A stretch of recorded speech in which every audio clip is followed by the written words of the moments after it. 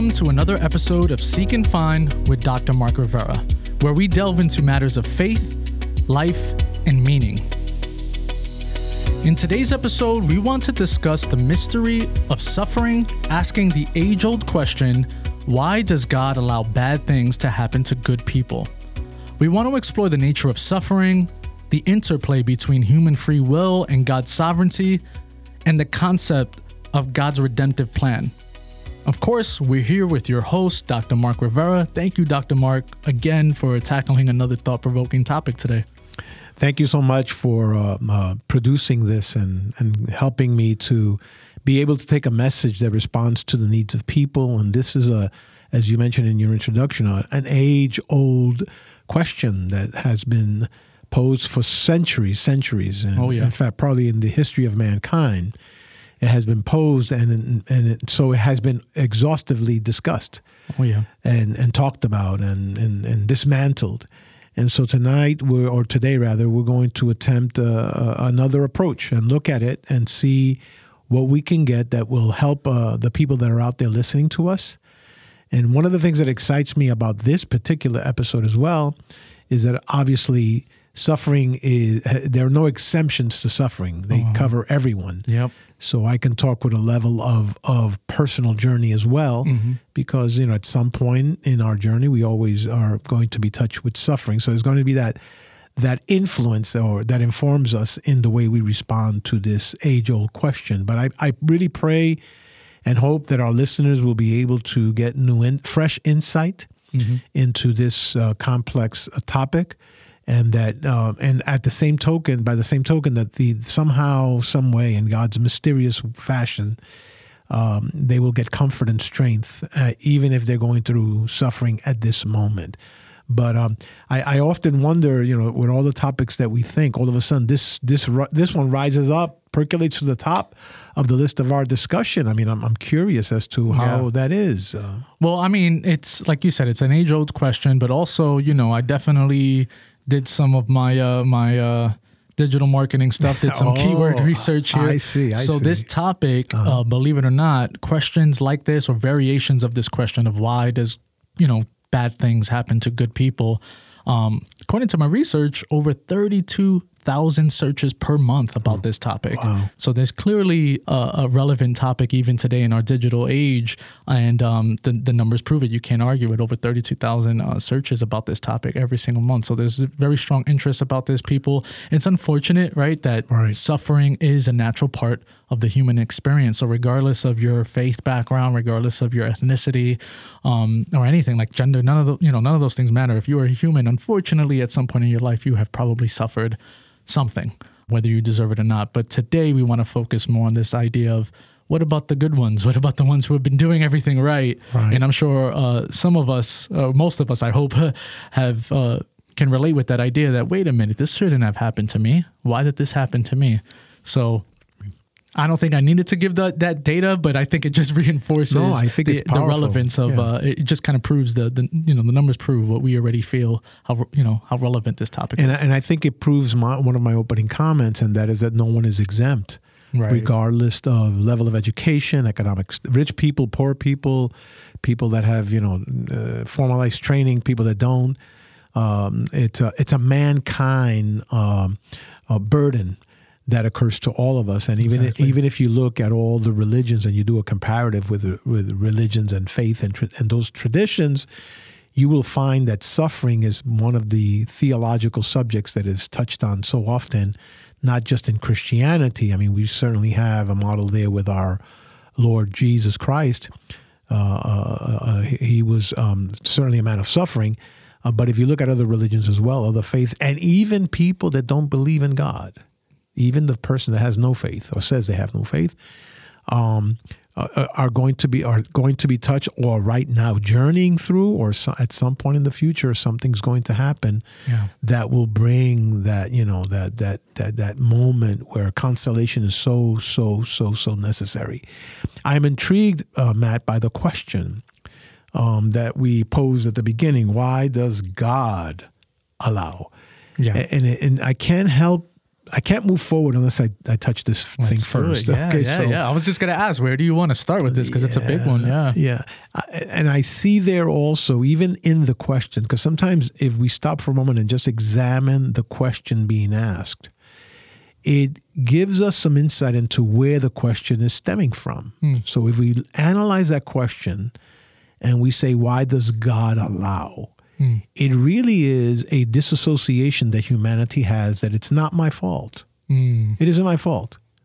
And we try to, and I'm not saying we do that intentionally, but we try to find who to blame for what I am going through right now. Because when suffering comes, we cannot, whether it's sickness, whatever the suffering is defined in the individual journey, we're always trying to battle through this feeling of I'm getting punished by someone, or I did something wrong, or I've been a bad man or a bad woman, or I didn't think right, or I didn't do enough. So we're always trying to find blame, and it is difficult for humanity to point the finger at itself. So even the question says, why does God allow? Yep.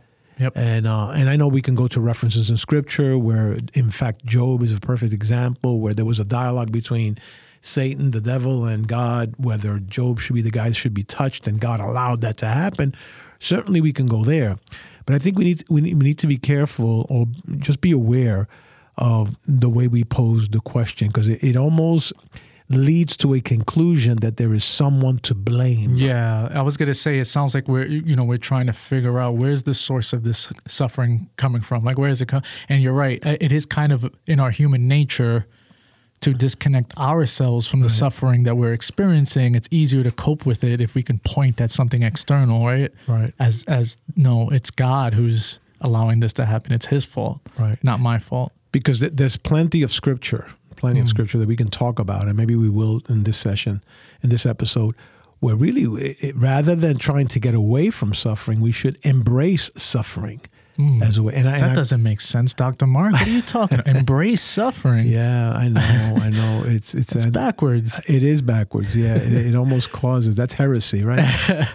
But in reality, and the embracing doesn't mean that you want it to come, that you are welcoming it. No. I mean, I don't welcome a diagnosis of cancer. I don't welcome a diagnosis of diabetes. I don't welcome, whatever the nature of the suffering is. Of course, yeah. But the point of my statement is that when it does arrive, when those things do arrive, that rather than we try to, again, point blame, who's at fault, and who can I make suffer for bringing me the suffering, for allowing the suffering, right? That we embrace where we are, because I think that gives us an ability to be able then to forge forward, even carrying the weight of that. That's, certainly in Christ we have that example when He was in Gethsemane, where He tells the Father, in His prayer, He's praying by Himself, moment of agony in the garden. And He tells the Father, if there's any way possible, if there's another option, if there's another way, please pass this cup from me. Because it was the suffering that He was feeling and the anticipation. I was going to say, it hadn't even really started yet. Right. When He was making that request. Sure, yeah. They call it anticipatory grief in psychology. Anticipatory, that you know what is ahead and you're already grieving, although you're not there yet. Wow. Yeah. So, that can all be attached to the scene there in Gethsemane. But then He goes into a moment where He says, not my will be done, but your will.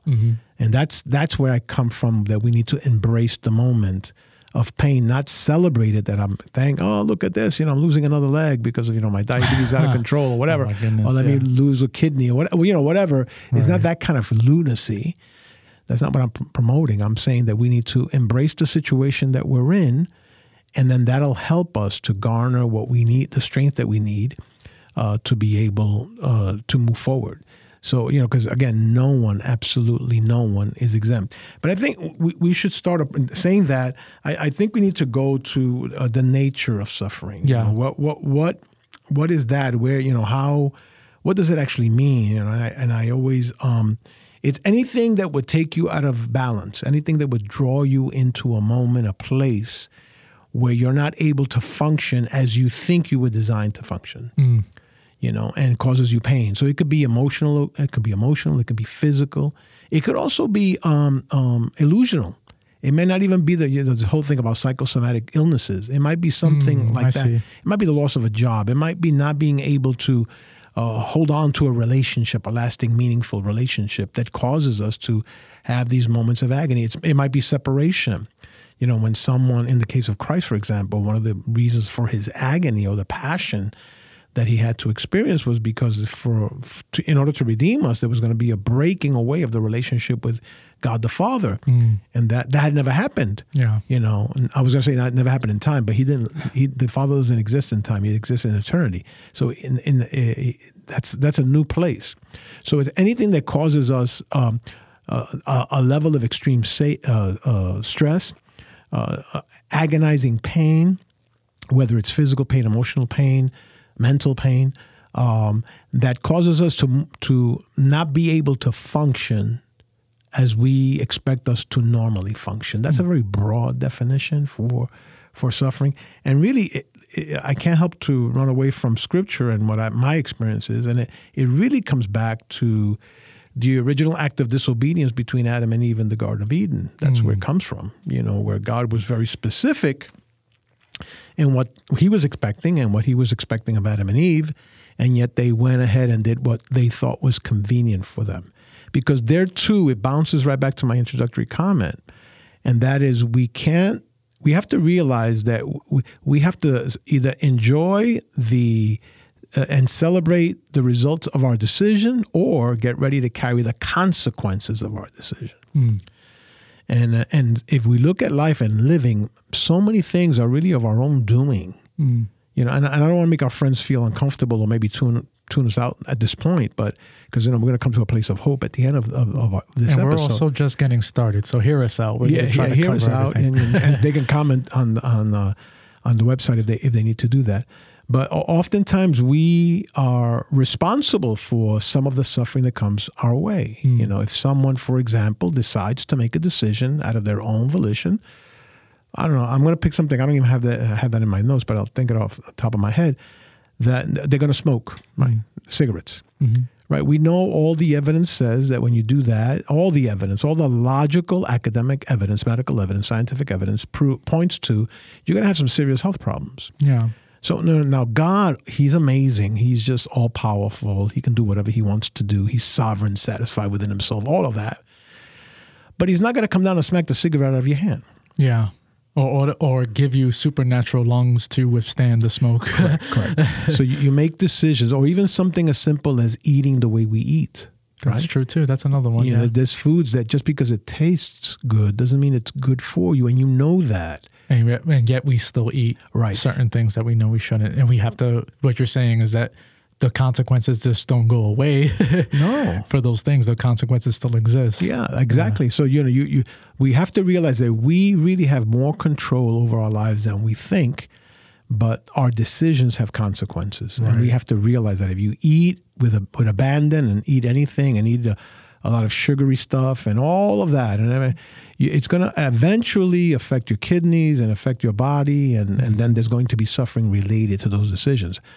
But suffering entered the history of mankind through, in my opinion, through what we see in Scripture, where Adam and Eve, there was a sin there of disobedience, and they decided to do what they wanted to do. Yeah. That speaks to the place of surrender. So are we willing to bear through the consequences of our decisions alone or by trusting God? Yeah. And God has to be in the scene. So that's where it comes from. It's what's called the original sin. It's the consequences of what we do.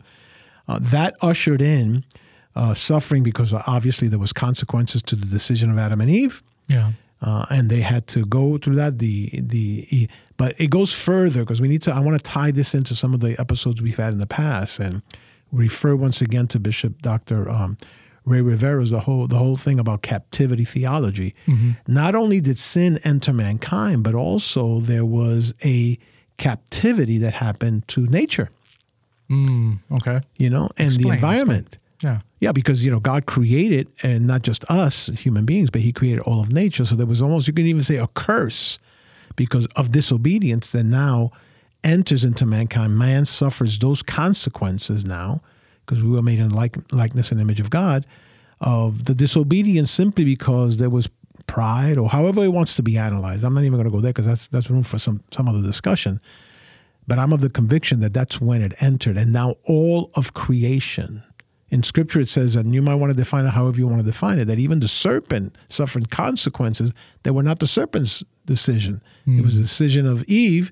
Now she would be dragging herself, the serpent would be dragging herself on her belly and eating dirt according to Scripture, right? Yeah. And that may be metaphoric. I mean, there's some people listening to me that, they're saying, oh, well, you can't be so fundamentalist that you... And yeah, I got that. So even if it's metaphoric, I'm giving that as an example. Right. That then there was a fall that happened also, and the contamination, if you will, of a sinful nature and captivity into all of creation. We have it today. Yeah. We have it today where the environment is a mess. And the only one that's made this mess, which is amazing, is man. Yeah, mankind. Yeah, we're the one through Industrial Revolution, through the development of all of these things that were supposed to be helpful to us.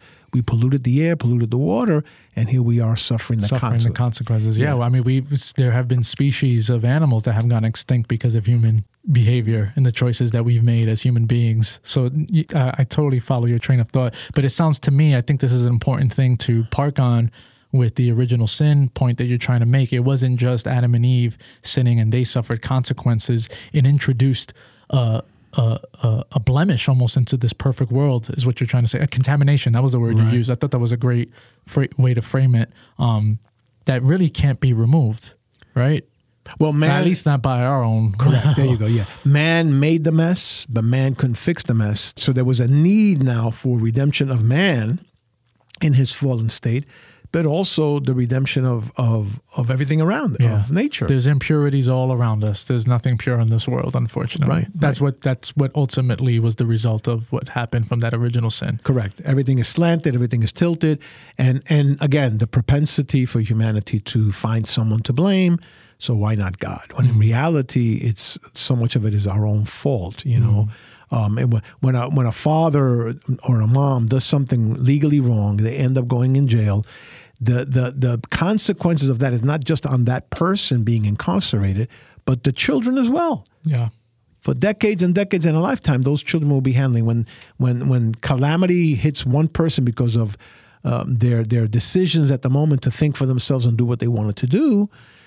It impacts, there's a rippling effect that goes across the board. And it's the same thing. If we look at Adam and Eve as the parents of humanity, if you will, the first couple, their decision, caused sin to sweep across the history of mankind and all of creation. But yet we'll say, it's got to be God's fault. It's got to be someone's fault. Let's just blame God. Yeah. It's like a level of innocence was lost, basically. Yeah, that's a good way to put it. Yeah, that's a very good way to put it. I'm thinking of even like children who unfortunately go through traumas prematurely and are exposed to things. You can't undo that loss of innocence. No. They can manage it. They can manage that trauma, become a better person, of course. But let's be honest. I mean, at the end of the day, once a child has been exposed to something, that's it. That's it. It's that sense of innocence is lost. Yeah, and I would replace the question, why does God allow bad things to happen to good people, to a question that can cover that, some of it, and is what part of your life of suffering is your own fault, your own doing? We have to explore that. If there's been living a life that lacked integrity, right? And you got involved in stuff that was not just socially unacceptable, but illegal and even culturally unacceptable. That isn't God's fault. If you decide you're going to go race a car, you're not even a race car driver, and you want to drive down a street in the city at a dumb speed limit, someone's going to get hurt. Yeah. That's a decision you made. God's not going to pull the foot off of the accelerator. What you're saying sounds like every other faith, and I'm even going to include science as one of the things of faith, which is this idea of every action has an equal and opposite reaction, right? That's scientific. Sure. Karma, it's the same thing. Yeah. And then from a biblical Christian point of view, you reap what you sow. Yeah. Right? So it's these things shouldn't be, what goes up must come down. Like these are very basic things of what you're saying as far as some of the suffering at the end of the day is simply a response to our own behavior, our own decisions. Right. I mean, you're living in an economic state that you're in, but you can raise the bar for employment. You can raise the bar, I mean, to better yourself or pull yourself up by the bootstraps. I mean, unless there's some emotional, intellectual problem in the person. Mm-hmm. But and I know I'm broad brushing again, so much of what happens to us is really our own consequence, our own decisions that are made, which violate the values that God intrinsically placed in us as being made in his likeness and in his image. Even the principle in Scripture about, you treat others as you would want to treat yourself. Back to your point, what goes up comes down. Yeah, you want to be treated nicely, but, you're not nice. You want to be treated nicely, but you're not You're not a nice person. But, can I challenge this just a little bit? Absolutely. Only because I do want to emphasize what I'm sure is on a lot of people's minds, which is that what about the good people, the ones that didn't clearly do anything to warrant a negative, consequence? So I'm thinking something, when we spoke on the phone a day or two ago about this topic, I had thrown out that idea of like, what about these young children that are born with cancer? Yeah. How do they were born this way, like they didn't get a chance to make a bad decision yet. Right. So, that's a very extreme example.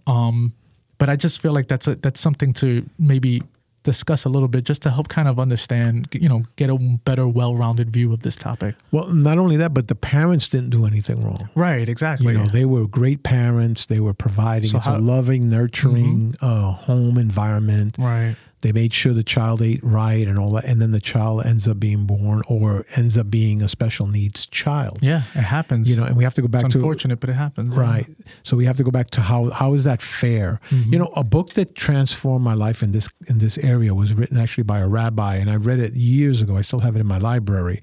It's called, actually, the title of this podcast, When Bad Things Happen to Good People, Rabbi Harold Kushner. And he was and I'll just tell very quickly his story. He was a rabbi doing what rabbis do, taking care of the congregation and following the traditions of his faith. And then his teenage son ended up having this disease that resulted, as a teenager, the young boy died as a result of the disease. And Rabbi Kushner went on this exploration that was fueled by grief. To find out why do bad things happen to good people. Wow. It's a good book. And there's been many, many, many, many, many books that have been written in this area. But that one really, really sparked me for many reasons. First, I like reading stuff outside of my tradition. So he's Jewish, I'm not Jewish. There's a different faith. And then it's all about a human experience, not the spiritual experience that helped me. And he posed that question. And even there, we have to realize that things are going to happen to us. Let's not quickly... Because you have to define what good people is. Yeah. Right? Yeah. Because that's how you're neutralizing the bad. Yeah. What's the benchmark for being good? And what's the benchmark for bad? And what's right? And then you balance that in. And actually, the word I just used is the word that we have to consider is that balance. It isn't that God is out to get you. It isn't that you failed somewhere, some way in your in the way you brought up your family. It isn't that there's something in your past that you did years ago, and now you're suffering. Your child is suffering the consequences of that you did back then. What kind of God is that? Yeah, that would be my question. That's not a fair God. It's a natural thought to have. Yeah, for sure. But and to your point, because I don't want anyone thinking I'm pointing a finger. It's a natural thought to have. But sometimes we have to counter the way our natural thinking might be and try to think more on a faith side. Now, let me just stop there for a moment, because on the faith spiritual side, that doesn't bring the child back. There's still the loss. Yeah. And what it does is there's an internal transformation that happens in your heart with regard to God, but more importantly, believe it or not, is there anything more important than God? No, but more importantly in this scenario, that happens to you. Because now you're no longer seeking an answer. That's why I said earlier, you embrace the moment of sorrow and pain. You don't welcome it because you wanted it. No, you embrace it because that's what you have. In doing that, then somehow, and you mentioned the word mystery in the beginning of the podcast, somehow mysteriously God begins to help you navigate. You're going to still have those cathartic moments of breakdown, of crying and of missing the individual and all of that. That's going to happen. In fact, that I don't believe that ever goes away. People always say, well, time will heal. I don't agree with that. And people say there's closure. Now, closure is also a euphemism for, let me tell you something so you can feel better so I can get out of this conversation. Just to get over it. It's not helpful. It really isn't helpful because unless you go through a situation, there really is no closure, especially when you're a good person and the person you lost is also a good person as well in your life. Yeah. Who wants to let go of that? How do you reconcile that? Yeah. The only way is through the redemptive power of faith. It really is. I mean, we're not exempt from things happening to us. Things will happen to good people. And another item that just came to my mind, so I have to capture it right away before it leaves my mind, is this whole idea that not only do we embrace the moment, not only do bad things happen to good people, but consider this for a moment. There are things in life that we'll never be able to resolve, nor find the answer to. Yet, we will add anguish over anguish in our lives, trying to find the answer to why did this happen. When I'm of the conviction, that's one of the glorious things about heaven, and I do believe in heaven, is that there's going to be a moment, there's going to be a space, I should say it that way, because in heaven there's no moments, there's no time. Time is absorbed in eternity. But there's going to be this space where everything will make sense, where all the ducks will line up, all the dots will be connected. But while here on earth, we're going on this quest, almost like the hamster running in that little wheel. So I think we need to get to a place where there's some questions that are just not going to be answered, and we carry this burden seeking an answer. And please, audience, don't think I'm being insensitive. I am not. But it's true. In some way or fashion, we're running this little circle over and over and over, trying to find an answer that really we will not likely find while we're alive here on earth. Yeah. Because that's what happens. Sin entered mankind. Bad things do happen to good people. Good people do have to go through suffering and grief and agony and sorrow, but we embrace that moment, not because we welcome it, but we know that that's part of the package of being alive. And I'm not trying to escape. Please don't think I'm being frivolous here. I am not, because I'm thinking even of my own moments of suffering. You just have to realize it happened. It is. Yeah. And then trust that you'll be able to navigate your way somehow, some way to the next day, to make it to the next day. Dr. Mark, that's a hard pill to swallow, but I get what you're saying. I mean, and I just want to confirm that I am understanding you correctly. It sounds like we need to just accept the fact, and it sounds so insensitive to say, but the reality is suffering is inevitable. Suffering is part of life. And sometimes it's the result of our own free will, right? We make decisions, and there's going to be a consequence, whether it's good or bad, to everything we do or say. But also there are times where just bad things just happen because that's the condition of this world. There is nothing. It almost seems like a reality check, what you're saying. It's tough. It's hard to accept it, but I mean, correct me if I'm wrong. Is that kind of what you're implying here, that we need to just be content with this idea? When, I don't know, maybe not content, but we have to accept this concept in general that suffering is part of life no matter what we do. Right. That's exactly my point. Okay. I mean, but again, I feel so badly because it seems like I'm being insensitive. I'm not. I think I'm being real about this topic. The child is sick. You're doing everything that you can. You've provided the best health care possible and all of that. You've prayed, you've fasted, and you've done all the things that you could possibly do, but we cannot escape. The only time we'll escape life is when we leave life and we go on to eternity. Yeah. And while we're here, there's going to be these moments of suffering. Believe it or not, last week I do daily Bible readings for myself and part of my preparation for ministering to the church as well. But this one was really, it hit home when if you give me a few minutes so I can just unpack this in the way that I see it. Yeah. Paul writing to the church in Corinth, and the church in Corinth, I always equated so much to a large metropolitan area like New York or Los Angeles, Chicago. It's a big metropolis. And at that time, it was a center of commerce and architecture. It was a really urban metroplex, if you will, the crossroads for trade. Gotham City, that's what I'm thinking in my head. Gotham City from Batman. Yeah, exactly, from Batman. And so Paul had gone to that city. Paul had, brought the gospel to that place. People were saved, and now, but it's in a crazy town. And then the craziness of the town slowly infiltrated itself into the church environment as well. And so Paul is writing to the believers there, the followers, and trying to correct them and encourage them, and in certain ways also, discipline them into getting back into action. And 2 Corinthians in particular talks about this thing called affliction. And that God, it says in 2 Corinthians chapter 1, that, and I'm going to read it to you, and then I'll just try to explain it to the best of my ability. He says, the Father of compassion, the God of all comfort, who comforts us in all our trouble.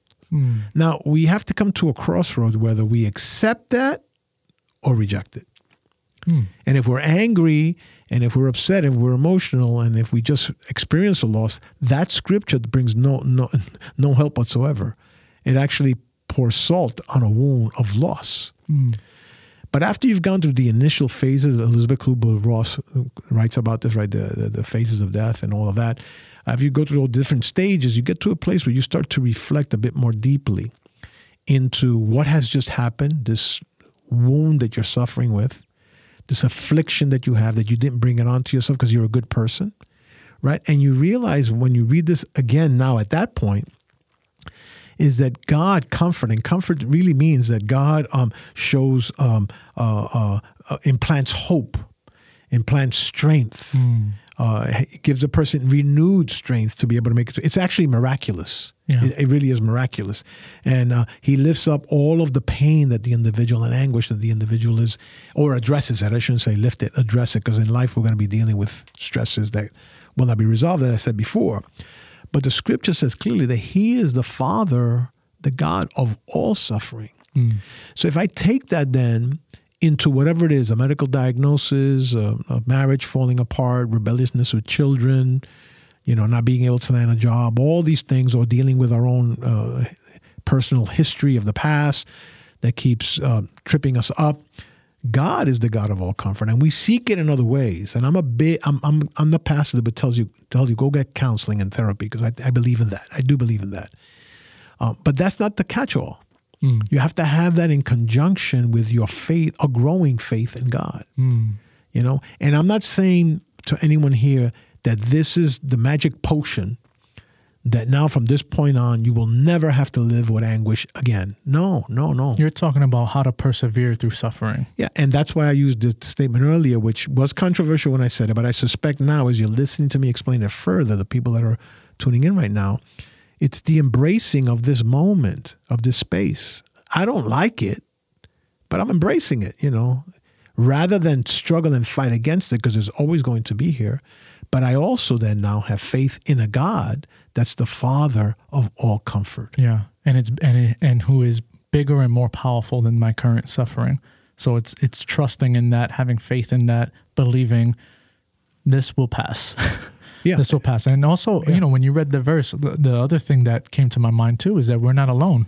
I think that's another thing that sometimes makes suffering even worse. Yes, is you feel like I'm going through this.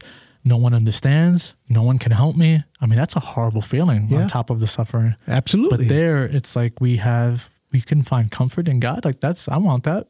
Yeah, because what happens is when we feel we're all alone is scary, because that means we're with ourselves, and we're scary. Oh, yeah.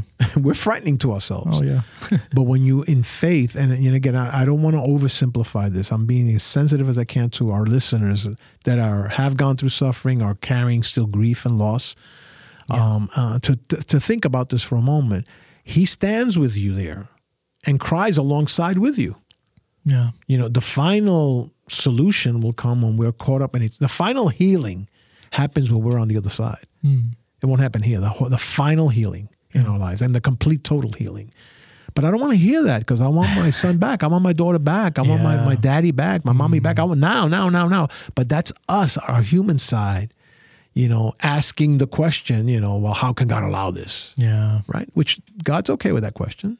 But when we think about it, he's still, in fact, he even says it here. He says in the text, if I continue reading, it says, who comforts us in all our troubles. And why? Why does God comfort us in all our trouble? According to Paul teaching now the church in Corinthians, if you look at verse 4, chapter 1, 2 Corinthians, so that we can comfort those in any trouble with the comfort we ourselves receive from God.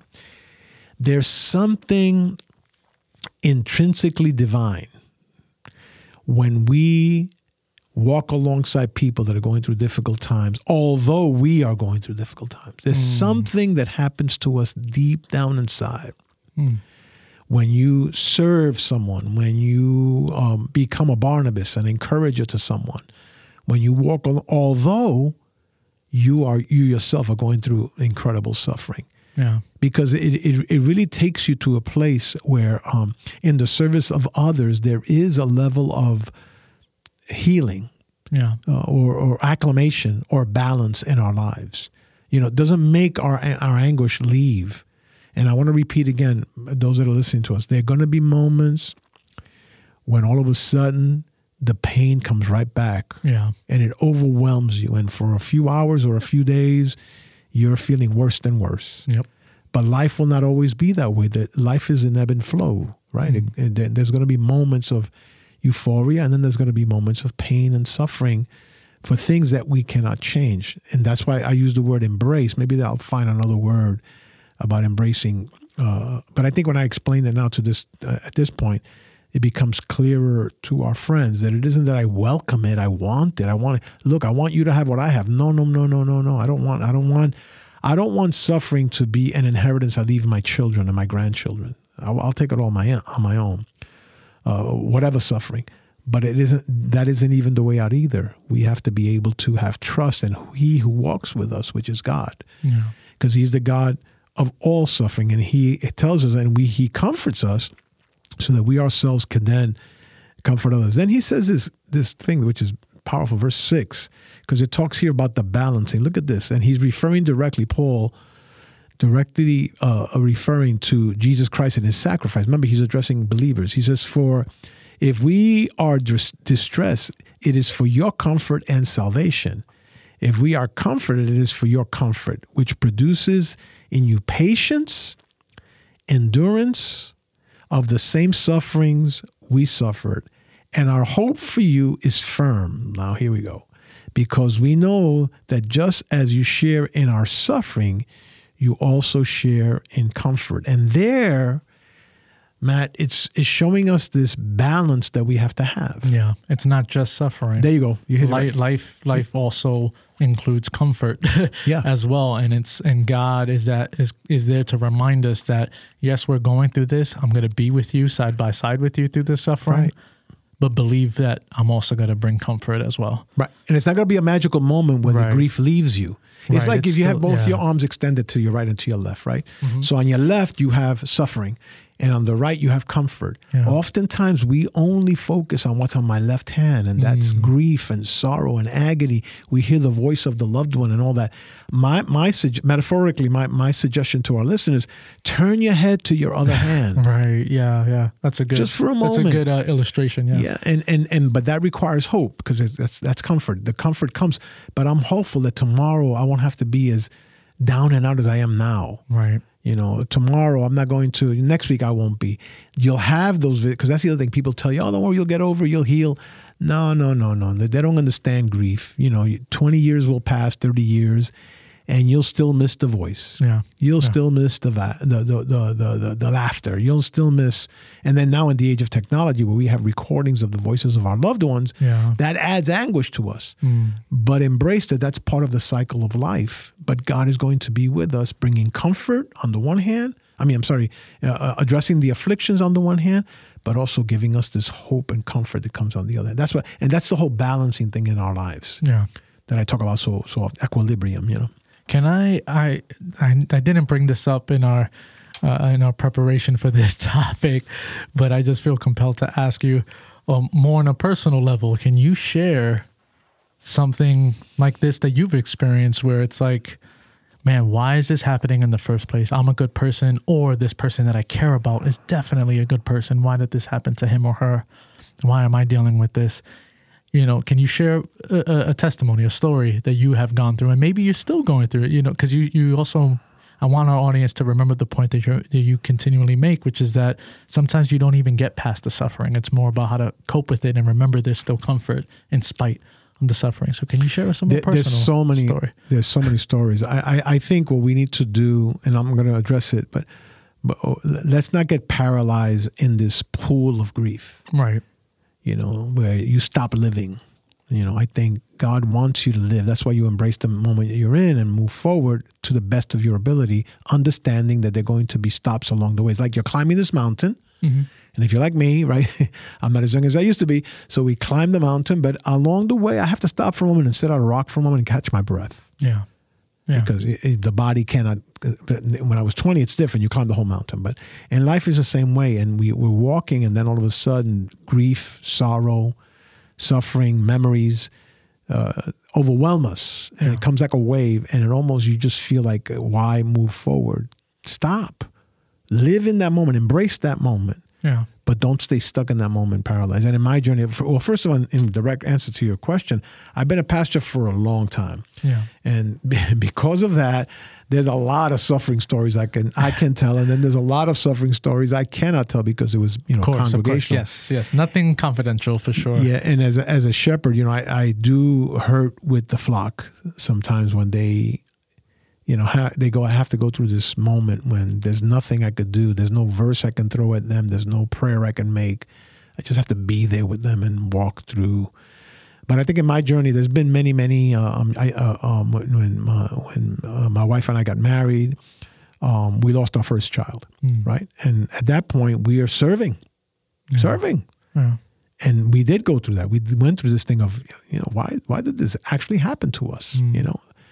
And the baby was never born. The baby was, had to be, we lost the baby. Yeah. And I remember that we went through this time of suffering and pain and, why, and edging on depression. And it was someone on a Christian TV program on a Saturday that your mom and I were watching. It was just us. And it was PTL, actually, the Praise the Lord Network, way back when. This is back in the late 70s. And the person only said one word. And they said, well, we know that children that were not born are going to be there in heaven, already in heaven. That's all they said. Now, I had heard that before, but I guess the moment was right for me to hear that. And that brought a sense to us, and certainly to me, of embracing the loss. Now, we still know about the loss. That didn't stop the loss. It didn't. And there was no replacement child, because I don't believe in that either, right. But it'll allow us to at least settle and be balanced in a way of hope. So now we created hope inside, and that hope brought comfort that one day, right? That's one. Another one that I think of and I mention often is my relationship with my mother, for example. My mother, I'm very, very close to her. And I only half jokingly say, and I suspect maybe some of my siblings are listening to this as well. But I come from a very large family. There's 12 of us. I'm the 11th of 12, but I know I was my mom's favorite. So, I said it. My sisters are listening. It's on the record. And the way she passed in a very tragic way. There was a hurricane, and then she fell down a flight of steps. And she was killed. She died a few days later in agonizing pain.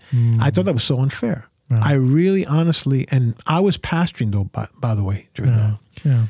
And so for me, that plunged me into a real deep moment. And I did the funeral, and then I came back and I continued ministering, which is another thing which is interesting. I kept on preaching, teaching, pastoral counseling.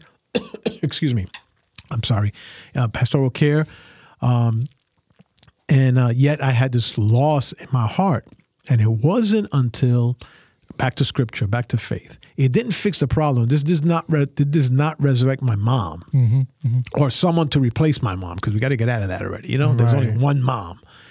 And it was this verse that Paul wrote to the church again when he says, now we look, and it was to the church in Corinth, now in chapter 13, the chapter of love. He says, now we see through an opaque glass, but one day we will see clearly. Because my whole debate with God, why would you do that to her? Why? It's one thing dying or passing on. I understand that, but she died a painful death. She was a good person. Yeah. And I'm a good person. You know? Right. Yeah. So yeah. this is not fair. This is not fair. You know, this is just not fair. So I was there. I was stuck in that thing. And so the scripture helped me to say, you know what? I really got to trust God. And so, I still miss her. It's been over 20 years that she's been gone. I wish there was things that I could go and show her and all that stuff. But one day I'll see her. Yeah. As I remain faithful. So back to, I'm actually telling the audience what I've practiced. Yeah. And that is I embrace the suffering. Yes, I still have some things in my office that my mom made because she was artistic. And I keep those because they remind me of her. Yeah. And people say, oh, get rid of them. No. You do what you do to handle your stuff. I don't worship that. I don't, but those remind me of her and they were good memories. But I'm anticipating this moment of incredible celebration when one day when I'm in heaven, I'll be able to hopefully find her somewhere and see where she's at and connect. So, but grief is part of it. And then, there's other stories. We have some that I cannot mention, on the health issue as well. God is just amazing how when you pastor, you almost have to, you almost want to tell people, I know you have a problem. You think it in your mind. I know you have a problem, but let me tell you a few things of what I'm going through right now. Sorry, that was a human moment. No, but at the end of the day, you are human. Like you said, you're a pastor. You're serving, your congregation, your people. But at the end of the day, you're just as human as they are, and you go through the same sufferings that they go through as well. Right. Some of them they know about. Some of them, like you said, they're oblivious to. But you're moving forward, and it sounds like you try your best to exercise everything you just talked about in this episode, which is the balance between, yes, there's suffering on one hand, but there's also comfort on the other hand. The stories you and thank you, by the way, for sharing the personal stories, the loss of your first child, the loss of your mother, those things are like they didn't get undone, like you said. Right. They happened. But there's comfort to help balance that out and help you move forward and still keep living your life. Yeah. I do this heavy thinking on life all the time.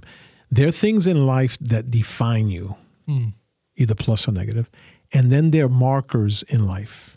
And there's a big distinction. A marker in life means that in the continuum of your life, there are events that took place that marked you, that left a scar, for example. And then there are moments that define you. And you actually determine which one that becomes. And so the defining moments are the ones that will make you, it was a moment of grief, and you let grief define you, and you become a person of grief. And then what happens, how you manifest or actualize that grief, it becomes that you become sarcastic and you become nasty with people and all that. No, that isn't me. I don't want to be that because that's not the way I was wired and created. But certainly, like for example, my mom's death, losing a child, those are markers in my history. But I'm not defined by those moments. I've also gotten to a place like this question. I don't ask it of God anymore. I'm at a place now where I trust him so much that I know one day, just as I read in Corinthians, that I'm going to understand clearly, all these episodes in my life. Now, again, I know we've been hitting this point a lot. I don't want to be insensitive to the audience right now listening to us. There are things that even when I look at it, and then if I ever hear your story, totally unfair. That should not happen to you. But there's nothing in worrying about that or trying to undo that that's going to take away the pain. Yeah. So you either live in this perpetual grief or somehow, some way, you redirect, like looking at the right hand, left hand, the left hand of affliction, the right hand is the hand of comfort. You end up embracing and you end up living what you focus your eyes on. So I'm not going to live a negative life. I'm not going to live a life that's, overwhelmed by grief. Grief will come, sorrow will come, pain will come. Of course, And with my family, when they go through things, I feel horrible. I wish I could do more. Of course, right. And for the moment you're there, the ministry of presence, you walk with them through the shadow of the valley of the shadow of death. But then I also practice and I teach. We can't stay there. Right. You can't stay there because then what happens is your potential is stifled. I know people right now, I'm thinking of people specifically, but I can't mention names because I didn't ask permission, but, suffered devastating loss. It should have put them in the crazy house. Devastating loss, unmerited grief. Good people, right? And what they did is they go through their moments of grief, but then they're out serving. They're serving people. They're following this path of developing themselves further. They'll have 3 or 4 days or 3 days of sorrow during the week, but they'll have 4 days where they're being productive. Yeah. So the grief is always going to be there. How you carry it is it a marker, or is it defining you? Yeah. And then you have to turn your head toward hope, and you have to turn your head toward Christ and toward the redemptive nature. That's good. That's really good. There is a difference between markers in your life and events that define you, and the distinction between the two is up to you and how you respond to it and the decisions you make. With that, yeah, this is a tough topic. It's a really tough topic. Yes. But I do, before we start officially concluding, what are some things, some words of advice on how people can, obviously from a biblical point of view, you're with your background and everything, what's some advice, some guidance you can give people who are suffering? How can they be reminded of this other side, the comfort? Well, again, to be reminded here, right? And then not just to listen to what I'm saying. And I'm not saying me. I'm not the authority on any of this stuff. I'm just speaking my life experience. I don't want to sit on this perch right now that I don't belong to sit. But I've got scars to prove my journey. And I've got experiences that I picked up along the way that I don't want our audience to go through. And we cannot escape the fact that there are situations in life, the only way you can make it through is your developed faith. Not the faith you hear on Sunday, but your own personal developed faith. And you that are listening to me right now, you have to develop. There is a redemptive side to this relationship with God and Christ in your life. And I love what and I've said this to the previous podcast, I think.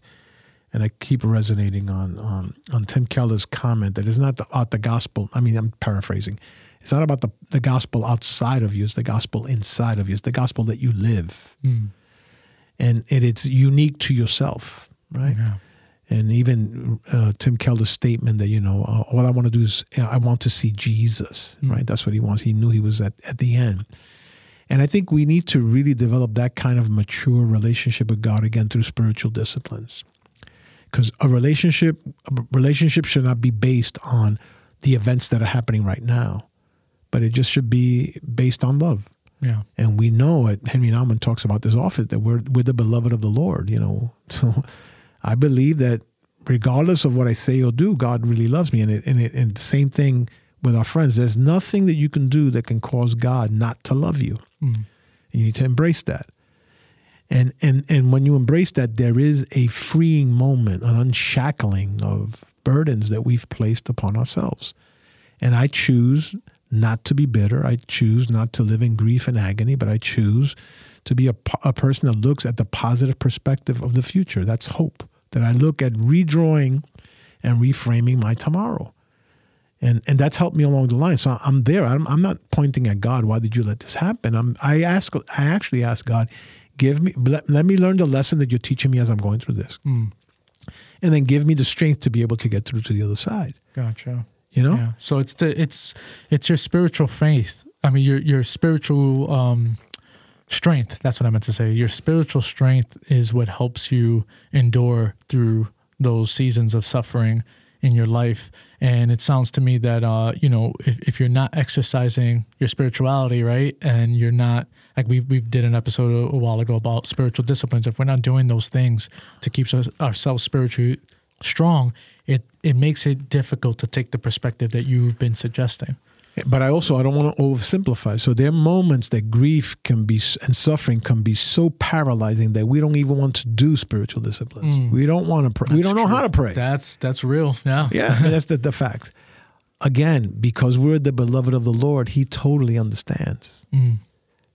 People don't understand, but God definitely understands. And that's the moments when somehow in a mysterious way that we don't understand, He embraces us. When a child all of a sudden is having a tantrum, all you need to do sometimes is just hold them. That's all.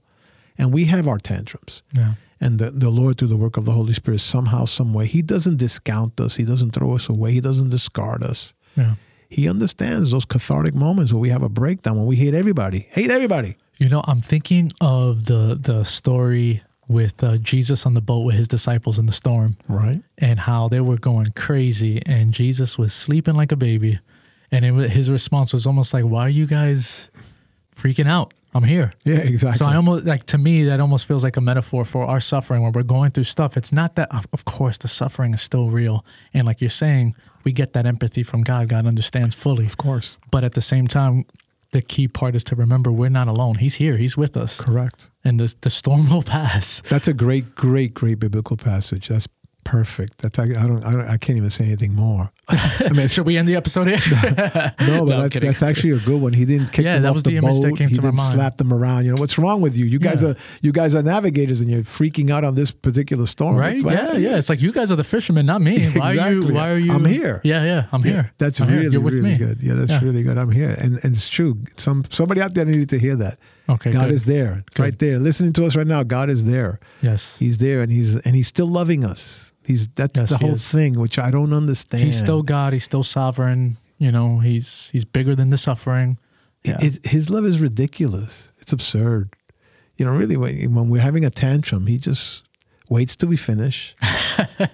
And then, but you know, I also want to give license. He's okay with your tantrum. No one knows the depth of your loss like you. Yeah.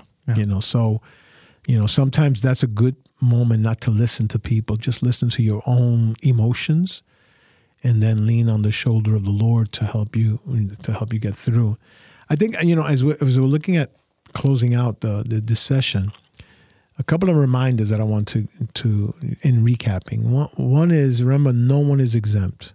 No one is exempt. Doesn't matter your economic status, level of education. It does not matter your position, your title. No one is exempt. Even Jesus himself showed that to us. He was a man of suffering. Yes, he had the power of the resurrection, back to balancing, but he was also a man of suffering. Yeah. And he was suffering in every way. He suffered in every way, tested in every way. So he can relate to our situation. And understand that everyone, I just read an article that the Pope of the Catholic Church is now going through surgery. This is the highest ranking spiritual guide considered in Catholicism to be the voice of God himself here on earth. That's how high the Pope is. And yet he's going to go through surgery for some gastrointestinal stuff that he has to work on. Why?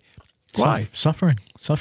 No one's exempt. Yeah. So no one is exempt. Be aware of that. It's going to happen. I'm not wishing this on anyone. What I'm wishing is, and praying, is that you get the strength to navigate through that. So the second thing is that there is a redemptive plan through faith in the Lord Jesus Christ. Mm-hmm. I mean, I'm sorry those that are not Christian, but that's the way it is. What has gotten me through the difficult moments is my relationship with the Lord. You know, that's how I get through. It isn't the normal cycles of the work responsibilities that I have. Is my relationship with the Lord. I have my cathartic moments with him and understand that he's redemptive, that he can relate to my stuff. Yeah. And he won't reject me for acting crazy when I'm talking to him. So the first one is no one is exempt. The second observation I have is about the redemptive plan, and that's Jesus Christ in your life. Faith through him, that you know he's waiting for you right there, waiting for you to calm down, and then he's going to help you to get the strength to get through, because you have to get through. Yeah. Sometimes we think we have to piggyback on Jesus. You know? No. He's going to walk with you by your side. You have to get through. You have to push through. You know, I got to get the prayer chain. No, forget the prayer chain. Your relationship with Jesus, you're with God through Jesus Christ, and he's going to walk with you as you get through. Yeah. That's what, because again, we want to. Still got to go through it. Yeah. You have to do the heavy lifting. Yeah. That's the way it is. The way it is. And then seek not that the affliction ends. I think we all want the affliction to be over, but don't let that be the out of the gate prayer that you make. Make this thing end. But rather that you have strength to focus on the hope of tomorrow. That came out in the scripture. I didn't get to it, but that's fine. Friends, read it on your own, 2 Corinthians chapter 1, that we have to paint the picture of tomorrow. This rather than, Lord, let this end now. Lord, I know you're going to give me strength to get through these next 24 hours, and tomorrow's going to be a bright and sunny day. Yeah. I'd rather do that. And some people will say, oh, well, that's like a crutch. Look, you analyze it the way you want to. I'm just telling you that it works for me. So, you know, like that's the other thing. There's always someone that's going to say something. But this is your podcast, Dr. Mark. So we're getting your perspective. We're getting your perspective. But even in my comments now, you know, I sense that some of the words that we've been able to share in this segment has pierced the hearts of people. I think your example that you gave about, the boat sinking and Jesus said, but I'm here, has gotten to people. And you, my friends, have a choice, a decision to make right now. Are you going to continue living in this grief and sorrow that totally consumes you? And you have every right to be there because the loss is huge. We cannot even, it's incalculable. It's huge. Are you going to choose to stay there, or are you going to choose to just embrace this moment, a space right now, and then just focus your attention on the redemptive power of the gospel of Jesus Christ over your life, of the Lord in your life? I think that's going to allow you to walk through the misery that you're in right now toward the light that you see at the end of the day. And that light is the Lord waiting to embrace you and help you to get through. Because bad things will happen to good people. They will happen. They will happen. That doesn't mean God hates you. That doesn't mean God is punishing you at all. That's just the way life is. But I have hope for tomorrow. And the hope for tomorrow is a brighter day. It's a day of filled with high expectations and potential, filled with landing places where I can just land and be refreshed in the Lord.